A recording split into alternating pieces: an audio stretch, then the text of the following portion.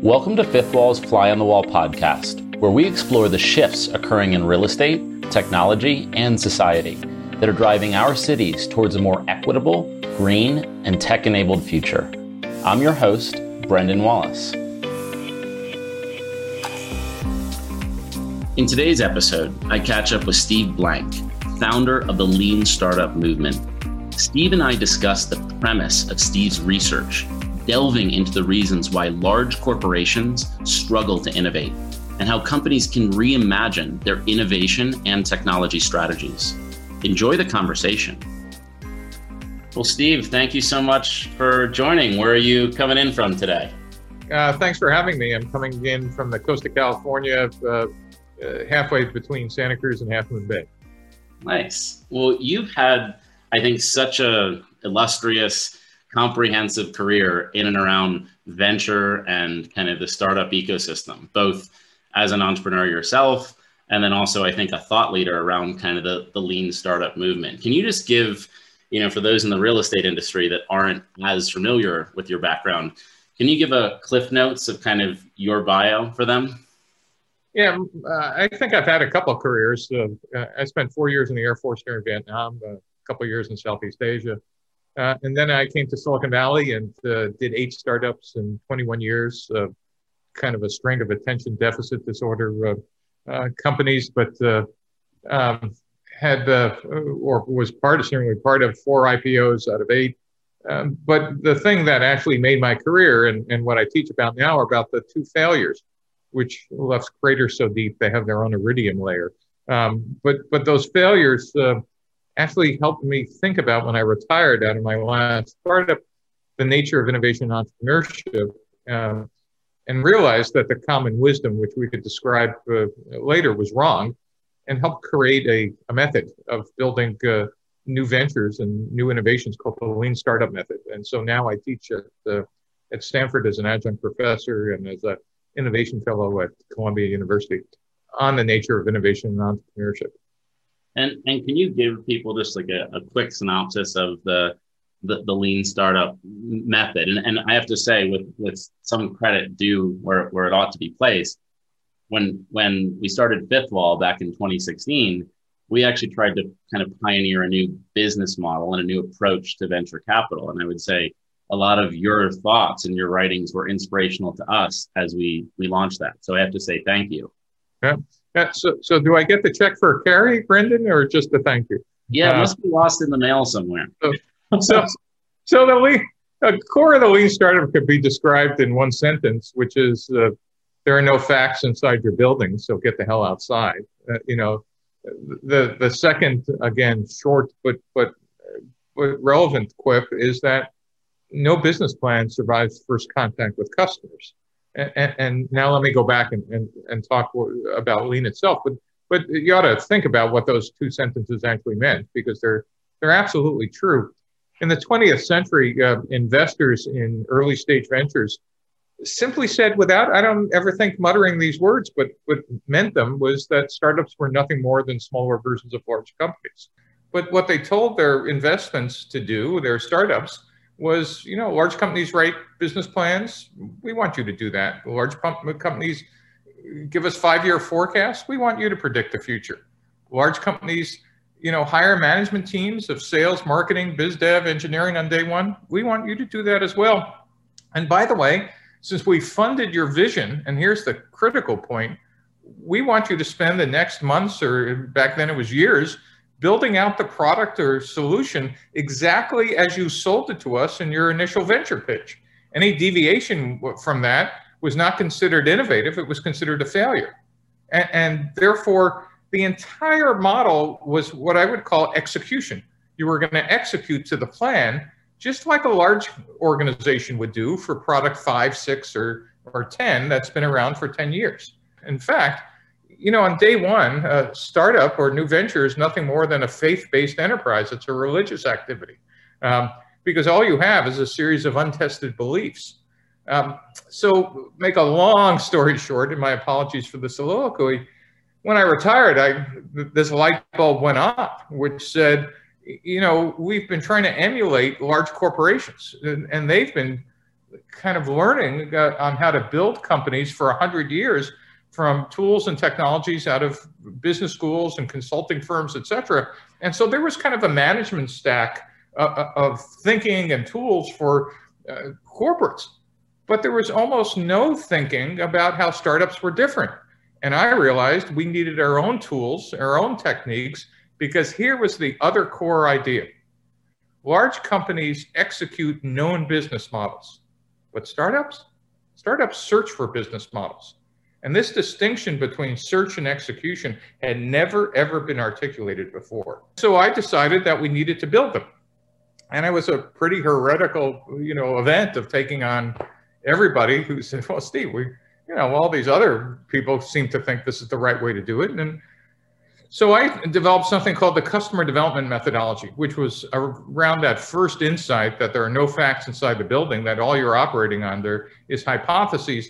And it's just a framework of how to get out of your office, frame everything you had in your business plan, which we're calling a fact, actually admit that most of them are just effing guesses, and we give them a fancy name called a hypothesis. And pretty soon, one of my early students and one of the companies I invested in, a very smart guy named Eric Ries, observed that, Steve, in the 21st century, engineers are starting to use something called agile engineering to build products and services iteratively and incrementally, rather than in a serial process, which we used to do called waterfall. That's a perfect match to this customer development model. And soon we paired those two together. And so we had customer development and agile engineering to build products incrementally and iteratively. And once we did that, we could get out of the building and test not only the ideas, but test the product or service by building what we call minimum viable products. That is, small pieces or demos or spreadsheets or price lists or whatever, way before we were actually ever shipping or selling the product. And then finally, there's only three pieces to lean. It was that someone named Alexander Osterwalder came up with something called the business model canvas, which was a single piece of paper that allowed new ventures to kind of get reminded of what are the 9 things that are critical that they need to figure out. One is, who are the customers? 2 is, what are you building for them? What distribution channel? How are you going to keep and grow them? What's the revenue model? What activities are important? What are the resources? Who are the partners? And what are the costs? On day one, most of those are just guesses. And so now the lean methodology is map out your hypotheses with this canvas, get out of the building with a customer development methodology, build product or service incrementally and iteratively, continually getting feedback through these MVPs. I know that a lot of corporates try to emulate your methodology and bring it kind of in-house, but I guess what's your explanation for why corporate venture has struggled to replicate the innovation and the speed of iteration that can be achieved in an independent startup? Why is it so hard to do in big companies? It took me a while to understand that. In fact, I want to apologize for every corporate who simply thought that they could take startup tools and apply them in large corporations. In fact, in May of, almost 7.5 years ago, 2013, the Harvard Business Review put it on its cover, Why the Lean Startup Changes Everything, which gave permission to corporates to go, oh, all we need to do is plug in these tools and we could be as agile. And I believe that as well. The sad report is what we created is 7.5 years of innovation theater, not innovation. In a startup, 100% of your company is focused on mission, which is searching and finding the business model. And we call that searching for what's called product market fit. That is the thing you're building, just like your search when you started the Fifth Wall, and the customers match. And how do you know that they match? In the simplest terms, when you show up, they grab what you have out of your hands even before it's done. You have product market fit. But if you think about it, in a startup, at least when you're small, the entire company, there is very little overhead, is focused on searching and building out that business model, and we're all passionately focused on search. And by the way, there's 100% commitment in a startup. We still kind of have a different ethos and generally than from large companies. People are working for mission which is funny ways because they're also motivated not for mission only, but also for equity. That is, they're all shareholders to some extent, and that liquidity event will have a meaningful impact on your life. Now let's fast forward to a 10,000 person company. Most of them, I'd say 99%, they didn't come to work or get hired for search. They get hired for execution, which means there's a business card, which is a hot link to a job spec, which was made by an HR person who realized that this job has been done before. It's a known set of activities, and that's what you're hired for, is your ability to deal with repeatable and scalable activities. And so if you think of that distinction on day one, these are very different structures, very different motivations, very different people. And so trying to do innovation inside of an execution structure is by definition already hard, because most people don't realize they're very different activities. I mean, they're barely related, and it requires leadership on the top to truly understand that you need to build what these guys named Tushman and O'Reilly coined the ambidextrous organization, one that could execute and innovate at scale without destroying the core business, but realizing that all your innovations are eventually going to move to your core over a period of years. If your VP of sales is, oriented for execution and the comp plan says X or Y, any deviation that might diminish that, like, no, you can't talk to customers about new products, that'll make them stop. I mean, you hear this a million times. Typically, the biggest killer of innovation in large corporations is the head of sales or your general counsel. Can you imagine someone showing up in Marriott on day one and saying, hey, why don't we just rent out apartments of other people? Your general counsel would have said, like, which attorney general would you like to be sued from first? Well, obviously, that was Airbnb. And all those other innovations that actually don't make sense because you have obligations to shareholders, you have obligations to your board, you have obligations to not betting the company. Remember, every startup is a 100% risk bet on the entire company, not a piece of it, the entire company. There's no way you're making those bets in large corporations. So if you would just stack the columns of motivation, percent of people doing innovation, barriers, etc., large corporations are at a disadvantage. The only thing that kept them in a leadership position in the 20th century was access to capital. That is, startups in the 20th century were essentially ankle biters, maybe got up to the ankles of large corporations because they were capital limited. I mean, they might raise $5 or $10 million or maybe at the end, $30 million. But nowadays, startups have access to at least as much, if not more capital than large corporations. Boy, that world is turned upside down. So now you're combining the ability of startups to move with speed and urgency versus a corporation trying to protect its core business and trying to innovate. It's not a fair fight anymore. And I think in the real estate industry, what you're describing is like acutely true, right? Because the real estate industry it's 13% of the US economy. And it's this industry that basically sat out 2 decades worth of innovation, right? The real estate industry effectively missed the entire internet and all of mobile. And in the last 5 years, this kind of epiphany light bulb moment happened where real estate CEOs were like, oh, we have to have a point of view on tech. The tech boogeyman is coming for our business. And part of that was informed by exactly what you described, which is the experience of the hotel industry and first the OTAs, the Pricelines and the Expedias of the world, then the hotel industry and Airbnb. And then it started to come from other vectors, right? Suddenly now the data center, the REIT data center business became bigger than many of the big office and retail REITs. And at the same time, co-working was encroaching on the office industry.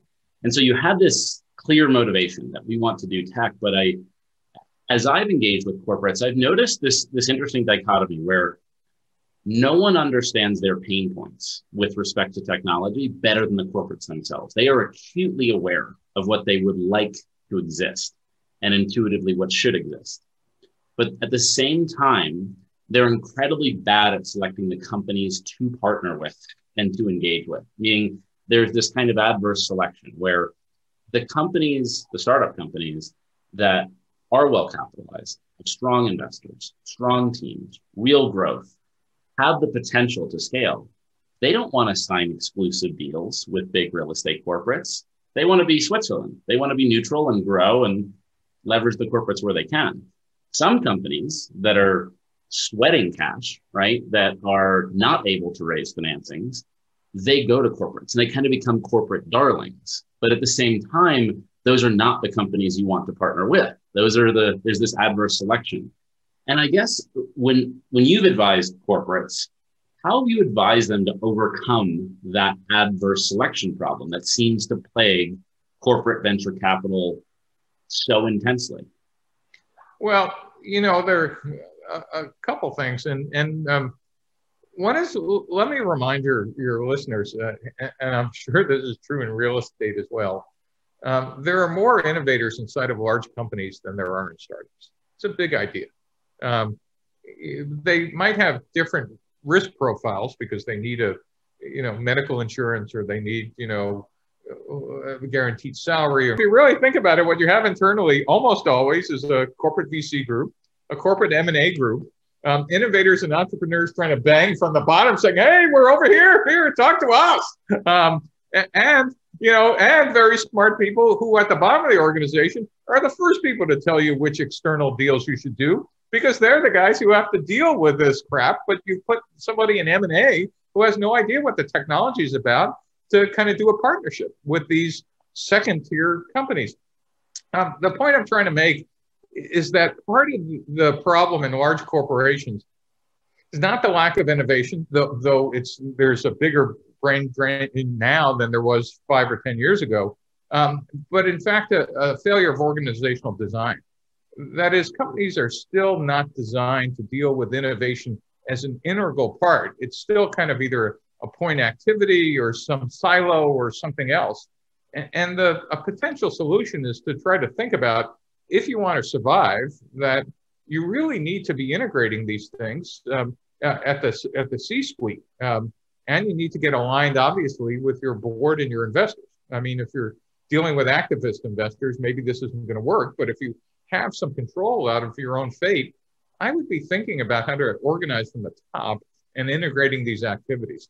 And the activities I mentioned, are corporate VC, M&A, and an internal innovation process that says, oh, I understand, we could build, we could buy, we could partner, whatever, but these are not separate activities. One of the interesting things also that I find fascinating about kind of an artifact of like old school corporate venture capital is this mentality of using corporate M&A and using corporate venture capital with an anti-competitive mindset. And what seems to happen is that almost accelerates the adverse selection, because only the companies that are willing to sign exclusive deals with one big corporate, which tend to be the worst companies in the startup ecosystem, only those companies are chosen by the big corporates. And one of the approaches that we took at Fifth Wall is we said, well, what if we could build a consortium of the largest owner-operator developers from the same industry that are, in fact, competitive with one another, put them all in the same fund. And by virtue of having all that distribution, the very best startups would want to partner with us. So for example, in home building, Fifth Wall has Lennar, D.R. Horton, Pulte, and Toll Brothers. So 4 of the 5 largest home builders are in our LP base.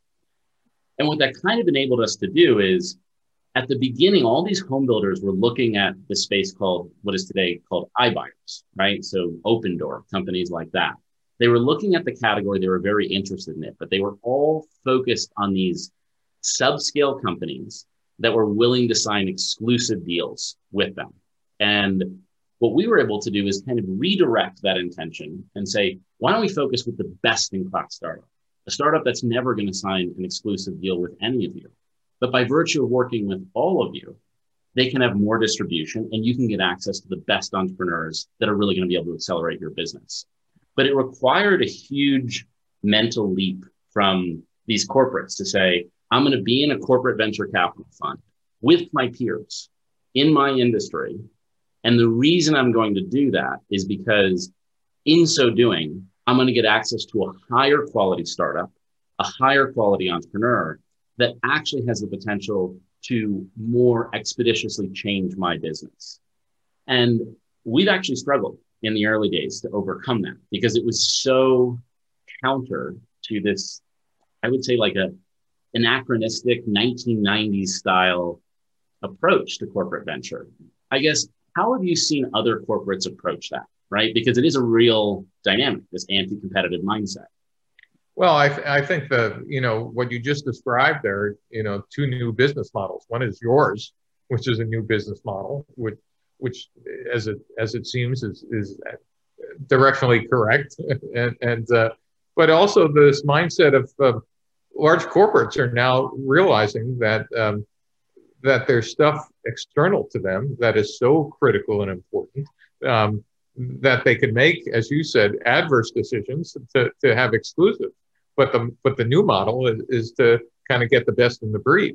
I also think what they're going to discover is it's the creation of new business models or new technology that they need to have an early warning sensing system about, that are not only things that they could use, but things that might completely disrupt their, how do you reach customers, or different building techniques, or different ways people will be buying homes, et cetera. The pandemic has changed everybody's model. At the same time, the collapse of malls and the rest, and the rise of online shopping, and the question of whether people will ever come back to work 5 days a week, I think we're going to see an explosion of new business models that threaten almost every incumbent in that space. It's interesting hearing you talk, because it sounds like you share a lot of you've kind of written about a lot of the things that to some extent we experienced as we were talking to these corporates and bringing them into our consortium. Like, our consortium is now 65 owner, operator, developers of real estate who have never before invested in a venture fund from 15 different countries. And we, in that consortium, connect them to these technologies. But in doing so, we kind of learn that there's almost like these three buckets of motivations that go from like the most base to the most altruistic, enlightened, exalted kind of motivations. The first is what we were just describing, this anti-competitive mindset, which is like, I'm going to invest in this technology. I'm going to stop this technology, regardless of whether it's good. I'm partnering with my peers. That was like corporate VC 1990s style. And to be honest, it does persist a little bit today. That's like bucket one. Bucket two, as we've encountered it, is I have these pain points. I want to get rid of them. Get rid of them. It's kind of like my business is inefficient, make it more efficient by tech enabling it. So it's usually kind of enterprise software. So, solutions that are workflow driven, that improve some internal processes, make them more efficient, make them more trackable, render them with data, but it's kind of like streamlining the core business. And the third is kind of what you were referencing, which is existential threats, meaning that technology and mobile and the internet basically unearth this kind of juggernaut of trends and changing consumer behavior patterns that in and of themselves might be hard to understand, but certain features of it have the potential to disrupt my business, like Airbnb and short-term rentals and hotels, meaning no one could have predicted that with the rise of just the internet. It just kind of evolved out of consumer behavior, and it was a new business model, and it competed directly with hotels. And what we've seen is that corporates that lean most aggressively into that last category tend to be the most successful, which is they approach businesses that they're like, this is interesting. It's kind of scary. It has the potential to really threaten my business. I'm not sure how I'm going to work with them. You know what? I'd rather work with them than not, because I'd rather stay close. I'd rather understand. To your point, I'd rather internalize those learnings, internalize those insights, internalize that new business model into my business, and find ways to cooperate with them to accelerate each other's businesses. That has consistently been the most successful approach. But what's unfortunate is that a lot of corporates sit in those first two buckets still, which is stop my competitors from using this technology or make my life easier. And that's corporate VC to them. So Brendan, what you just said made me think about, this thing of that we say about startups is that if you're not failing a lot, you're not trying hard enough. Right. Meaning, failure is an integral part of learning and discovery. That is, when you're testing hypotheses, it's the scientific method, and you have a hypothesis, you design an experiment, you test it out of the building, and most of the time, just like in a lab, it blows up or doesn't work or whatever. And we don't fire the scientist when that happens once. We just, kind of clean up the lab from the explosion. We run another experiment, and that's the constant process of learning and discovery. And which makes kind of the people who do that have a kind of different mindset than those who come to work for just execution. And I want to just remind your listeners of that. But what you just said reminds me of corporate VCs. The motto should be, if you're not scared yet, you're not investing right. That would be the motto. If you're comfortable doing investing, you're about probably on the path to put your company out of business, because you might as well just put the money in the bank and get 1% interest, because those are the safe bets. Real estate venture capital and the whole notion of innovation is that most of these things fail. That's a big idea. So the people who are going to be your customers are the CEOs whose boards are hitting them with a stick, or those smart enough to go, wait a minute, there's actually writing on this wall and it doesn't look good because it's written in blood. Wait a minute, that's our blood. We might want to figure out how to fix this.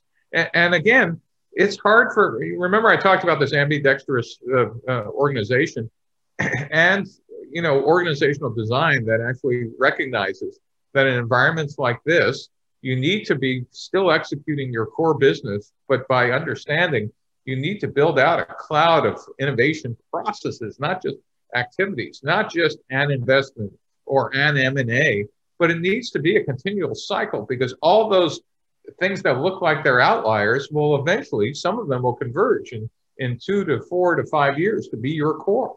I kind of now come to the conclusion that innovation happens in companies in one of three times. One is when you fire the CEO. That is, there's a leadership change. Almost always the new guy or woman doesn't come in and say, hey, everything was fine. Let's keep doing it. That's an opportunity for innovation. The second one is when there's a crisis. The pandemic is certainly a crisis for the real estate industry, on everything from hotels to, I don't have to tell your industry what it's like. But if you're still doing the same thing when we're out of the crisis, you've missed a huge opportunity, A, or B, the business models will change, which will force you either out of business or to change. But that's number two. But number three is, if you're a very, very smart CEO and management team, you have early warning radar going on that says, bing, bing, bing, bing, bing, something's coming. We don't know what. Let's build an organization before stuff happens to us. And that's rare, but I think it's been rare because we haven't built a playbook for CEOs. Much like I built a playbook for startups with the lean methodology, there really isn't an innovation playbook for large corporations yet. I'm actually in the middle of writing one. Oh, right. Because I realized I was the cause of a ton of innovation theater. I think I owe it back to.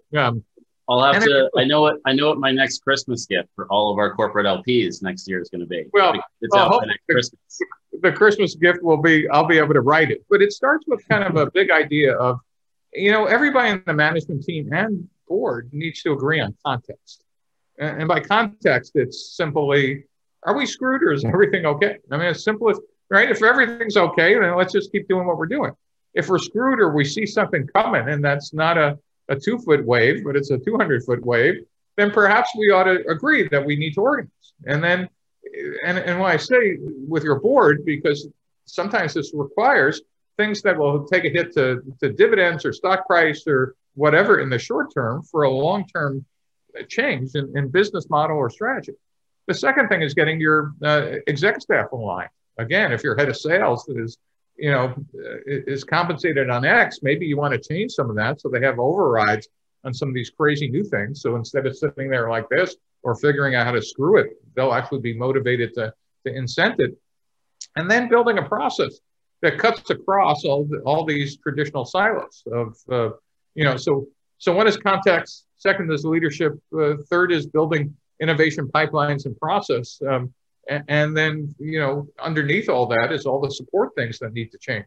Your financial people need different models for investments in long-term innovation versus ROI calculations for existing construction, right? If you're using the same model, right, then everything new gets, well, it doesn't meet our financial model. Or HR, if we're just, putting the most experienced people rather than the most creative people into some slots, you've kind of missed the opportunity because it's usually the crazy people who create new things.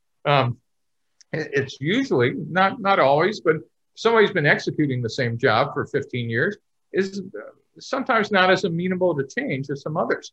So these require changes on the bottom as well. But there is a playbook one could build for innovation in large corporations.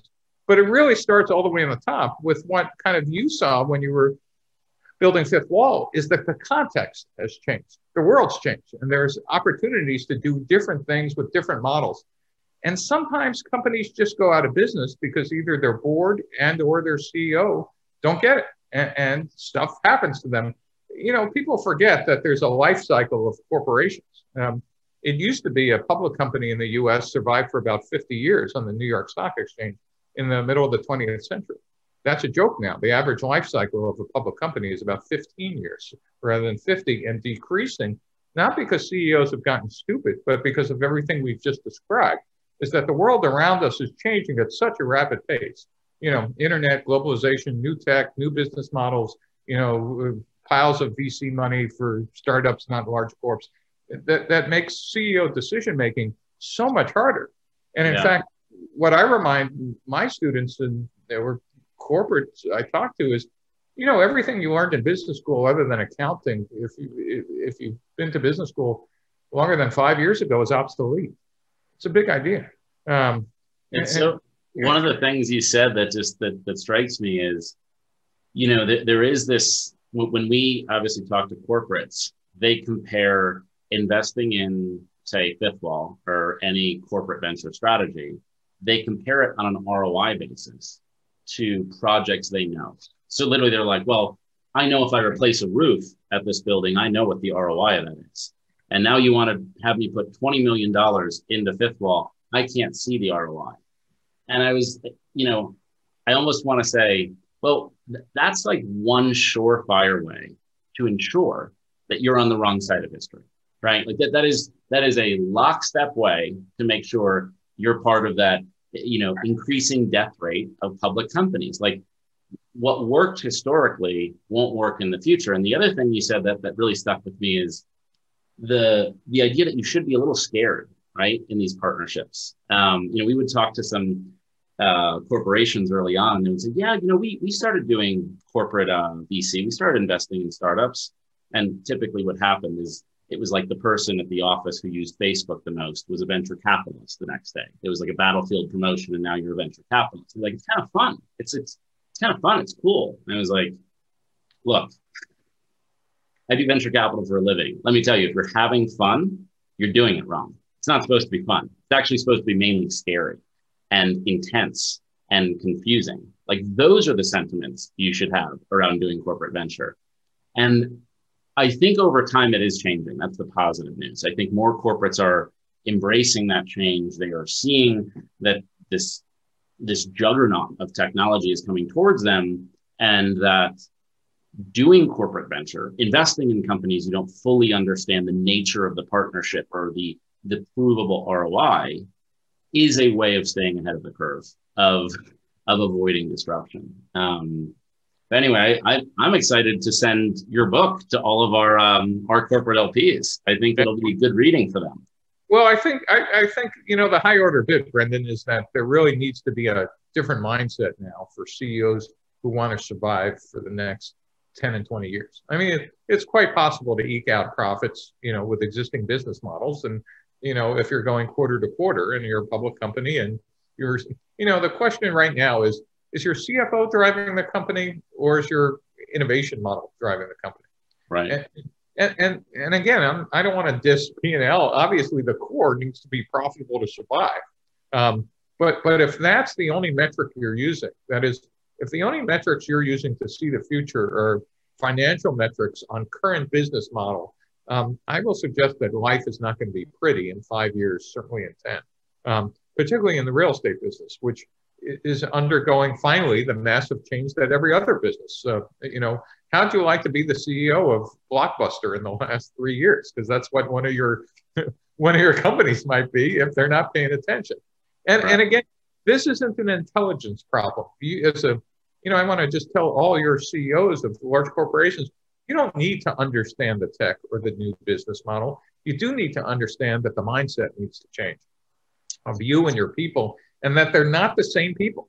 That you need to be able to, as I said, execute your core business at the same time, building an end-to-end process that allows continuous innovation with different risk profiles, different financial metrics, different whatever, different promotion stuff, different types of investment techniques that integrates all this stuff with the goal that says, if we believe the world is going to be different, how are we going to be part of that rather than just be kind of roadkill?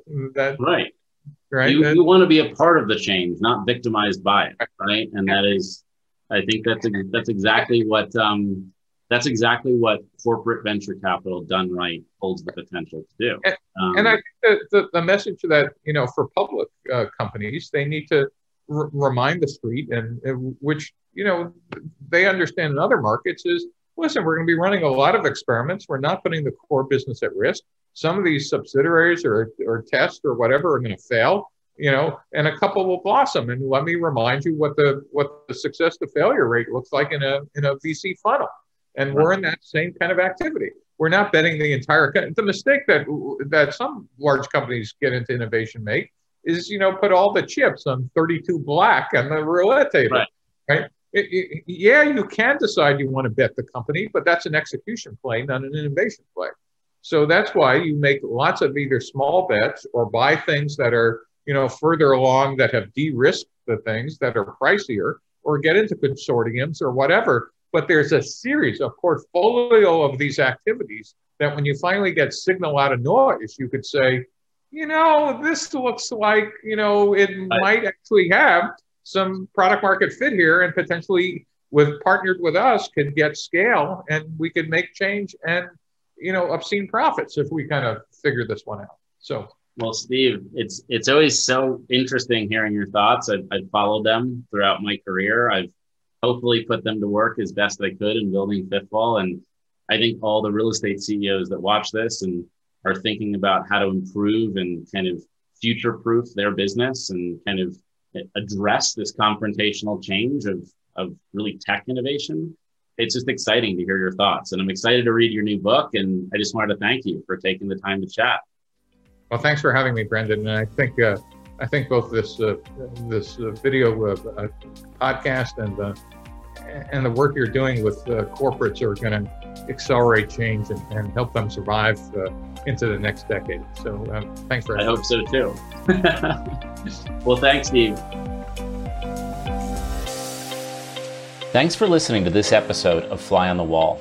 All of these episodes and more are available on our YouTube channel. To learn more about Fifth Wall, visit our website at www.fifthwall.com.